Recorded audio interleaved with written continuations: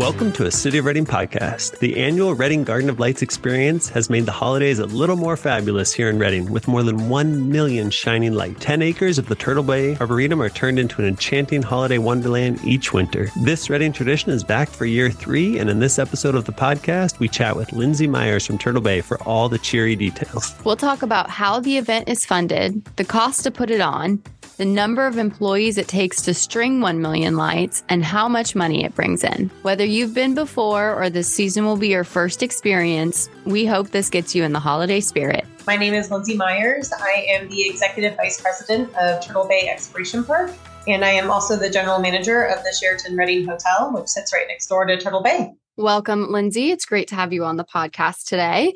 And we are talking all about the Garden of Lights today, which the community should know by now is a very exciting holiday lights event that goes on at Turtle Bay. But just to get the background and the history, maybe you can tell us what the Garden of Lights is and what's your role in the event. Absolutely. So the Garden of Lights is a holiday light show where you get to walk through the McConnell Gardens and Arboretum kind of at your own pace. It's just shy of a mile and it's over 1 million lights. So you come in with your family members and you walk through a guided path and get to look at some beautiful holiday lights. And I am the event manager as I oversee the Garden of Lights, also being Executive Vice President of Turtle Bay. Obviously, this is our largest fundraiser of the year. So special thanks to Dignity Health, who is our event sponsor. But this is our holiday event and so excited for Reading and others to come experience it this year.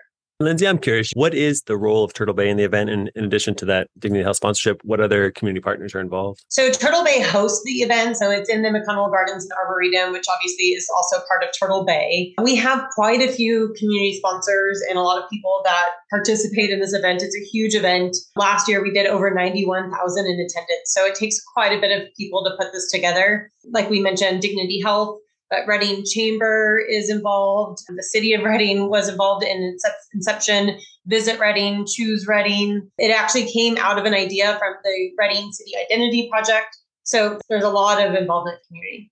And that was actually going to be my next question, was to talk about the history and where this idea came from and who had the vision to make it happen. It started with the Reading City Identity Project. You know, this was several years ago, shortly after the Carr fire happened in 2018. And the City of Reading wanted to fund some new ideas and find a way to best market the city. And this was one of, I believe, the top 10 ideas that came out of that project. And the city and, a few of those other sponsors that we were mentioning or a few other organizations came to Turtle Bay and asked Turtle Bay if they would host the light show. And that's where Reading Garden of Lights came from. And Lindsay, obviously, this is an exciting event for the community and really unique one. How unique is this type of experience in Northern California? We are one of the only light shows to this size and this magnitude. As I said, we have over 1 million lights in the garden. So in the North State, this is really one of the best, if not the largest light show. But this is actually even as large as, nationwide. So we last year were one of the top 10 light shows in the whole country. Wow. And this is the third year. Can we talk about those first 2 years? And can you give us some breakdown about, how many people attended, how many were local versus out of town, just some facts and figures around who's visiting this event? Absolutely. So the first year was in 2020. So it was, right kind of after COVID, or to be honest, actually kind of in a little bit of a COVID year as 2020 was. And so we did about 75,000 people come to Garden of Lights in 2020. And I think part of the success was that it was an outdoor event and people wanted to reconnect with their family or wanted to connect with their neighbors, and they felt safe being in an outdoor setting. So that was really our launch year of 2020. And then in 2021, we grew up to 91,000 in attendance. So obviously there were some repeat visitors, but we were also able to get some new people come in and see the light show. About 35% of our visitors are from outside of Shasta County. So we do know that we're getting quite a bit of non-Shasta County people come in and see the light show, but also stay overnight at a hotel, eat in some of our restaurants, fill up gas here in town. So there's a really large, great financial impact for the community as well. And Lindsay, from year 1 to 2, and then I guess now coming into year 3, what were some of the growing pains or the learning experiences that you and the team went through in those first 2 years that you were able to kind of shift and maybe make some improvements or some new features or whatnot that you found out through that process? Sure. It really is such a special event. And I don't want to sound too cliche to say that there wasn't any growing pains, because it is a huge event. And so there has to be some growing pains, but it's such a fun event to host and to put on that I really can't think of too many. We definitely want to have something new and exciting and maybe a surprise every year. So from year 1 to year 2, we added a reindeer, and then we added a new igloo area with some snow. And, this year is no different. In year 3, we plan on having some new areas and new features for everyone to come and explore. But as far as growing pains, not too many. We do realize that we need a lot of volunteers and we need a lot of support. And, our staff has a lot of hours that they put into this. It is a huge event. So just making sure that we're proper staffed and that we're not overbearing any department or any outlet is probably the one thing that we just want to continue to focus on as we grow the event. So, talking about 1 million lights and the volunteer effort, along with staff effort that it takes to put on an event like this, how long does it take to actually set up and take down this display? Great question. So we work on Garden of Lights really all year. But as far as the setup goes, we start setting it up in August in the gardens. And then we give ourselves just a few days off after the Garden of Lights closes. And then we start the takedown. And that usually goes a little bit faster than the setup, but that will probably go through end of February. Wow. When you hear 1 million lights, that's kind of a mind-boggling number. So you mentioned that the loop is a mile long. Is the thought to increase the number of lights moving forward? I would say 1 million's already pretty massive. What's the plan on that front? Yeah, so every year we actually have already grown the light count. And so this year, like I said, no difference. We'll be growing the lights, and we added a new loop. So it'll be slightly longer, although we are adding some, I guess I'm going to call them detours, which is new for this year. There are times, and if you've been to Garden of Lights, you do know that there's a lot of photo ops that are very popular. And as families stop to take their photos, it sometimes can back up a line. And so we are working on creating some detours where if you do not want to do those photo ops, or you want to continue walking or continue the path, where you may be able to take a little bit of a detour, still enjoy the light show, but not necessarily get queued up in a line like that. And who at Turtle Bay or the Sheraton, or potentially some of the sponsors who are involved, who's involved in making some of these decisions about where you go from year to year? Is there like a meeting afterwards that says, hey, this worked great, but let's do this next year? How do you ideate some new features for the Garden of Lights? Absolutely. It's a team effort. So we do exactly what you said. We bring a meeting together afterwards, but we also do a daily meeting during the light show. So before the light show starts for that night, we have a meeting and talk about what went well the night before, what if there was anything to improve upon. Maybe there's a light out here or something that needs to get resolved or fixed here. So we do a lot of daily communication, and we take our notes so we can remember for next year what we need to improve upon. But really, that after the show is over, everyone's had time to decompress and think about it. We gather all of our notes together and we talk about, what new ideas we can come up with or what we can do to just improve the show. And actually, that's where that detour or the line pass, one of those ideas came from last year, noticing some of those line cues that was happening. But really, we get everyone together. We have department managers. We bring in different community members.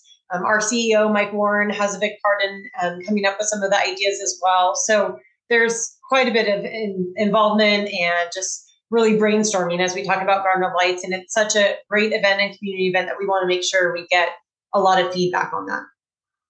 And really, for those folks who haven't yet experienced the Garden of Lights, it really is an experience. It's actually quite a bit more than just, walking along the trails to look at the lights. There's food and drink and photo ops with Santa and some other experiences. Can you talk a little bit about the thought process just behind the overall experience? Absolutely. So like you said, it's a family event, and it really is more than just a light show. So people come, they gather. We have a carolers corner. So we invite either local high schools or just local choir groups to come and sing at the entrance of the light show. So that just really kind of puts you in the holiday spirit. It starts the festivities off as you walk through these carolers.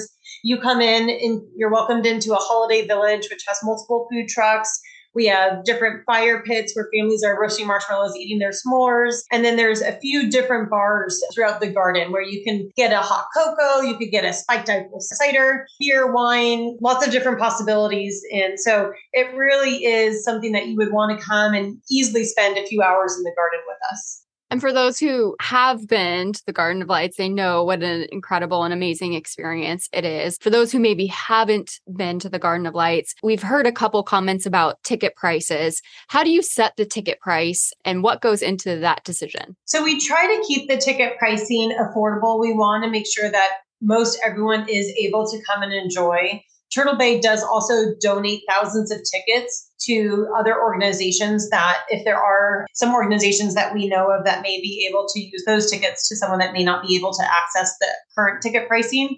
But, we look at everything. We look at what our expenses are. We look at the utilities. And we also compare ourselves to other light shows. This year, we've tried to standardize our ticket pricing. In the past, it was a little bit different depending on the day of week and whatnot. So we feel like we've made it easier for everyone as far as ticket pricing. So right now it's $22 for adults, $15 for children, which we consider 5 to 15. So 0 and 4 are free. We also have discounts if you're a senior military or a veteran at $15. And then we do have Turtle Bay discounts as well if you're a Turtle Bay member. And that's $5 each ticket is discounted if you're a Turtle Bay member. So definitely another reason to want to be a annual member of Turtle Bay. And Lindsay, you mentioned last year there were 91,000 visitors. At the end of the day, obviously, I'm guessing it's rather costly to power a million lights and do all the infrastructure and everything that comes with that. How profitable is the event? And does that money go back into future events in subsequent years? Or is it a for-profit event or does it end up going elsewhere? No, great question. All of the funds stay at Turtle Bay Exploration Park, and Turtle Bay is a nonprofit organization. So like you said, there's the expenses of just the utilities, but it's also repairing the lights, buying new lights, having new sections, staffing the event, storing the lights. So there's quite a bit that goes into the light show. And then we do save a certain amount of money every year to fund our future year light shows. So it is a fundraising event. All of the profits go back into Turtle Bay. That allows us to do what we do throughout the year with different educational opportunities, exhibitions that we bring to the area, all of the animal education that we do. So there's quite a bit that this funds for Turtle Bay. Well, and I will say that I just want to give props to whoever is responsible for managing the lights themselves, because I know the frustration that comes with trying to do a strand or two at my own home. So I can only imagine times, a million that's got to be quite the challenge. Thank you. We have an amazing tech team. I'm not part of the tech team because I wouldn't be able to do that, but they are super dedicated, and it's crazy impressive to me how quickly they can fix something when a light strand goes out. And how do you prevent tangles in the light? No, I'm just kidding. But a question with regard to the community members or out-of-town visitors, as you mentioned, that have been before. What do you say to someone who's maybe questioning whether they should come back again? They've been there, they've already seen it, even with new detour or new features in subsequent years. What do you say to encourage repeat visitation year after year? I think really it's just an annual tradition. It's something that I hope everyone comes back and does year after year, even if the lights aren't 100% different, or maybe there's one new section versus 8 new sections. It's about that annual tradition of spending time with your family and creating those lasting memories together during the holiday season.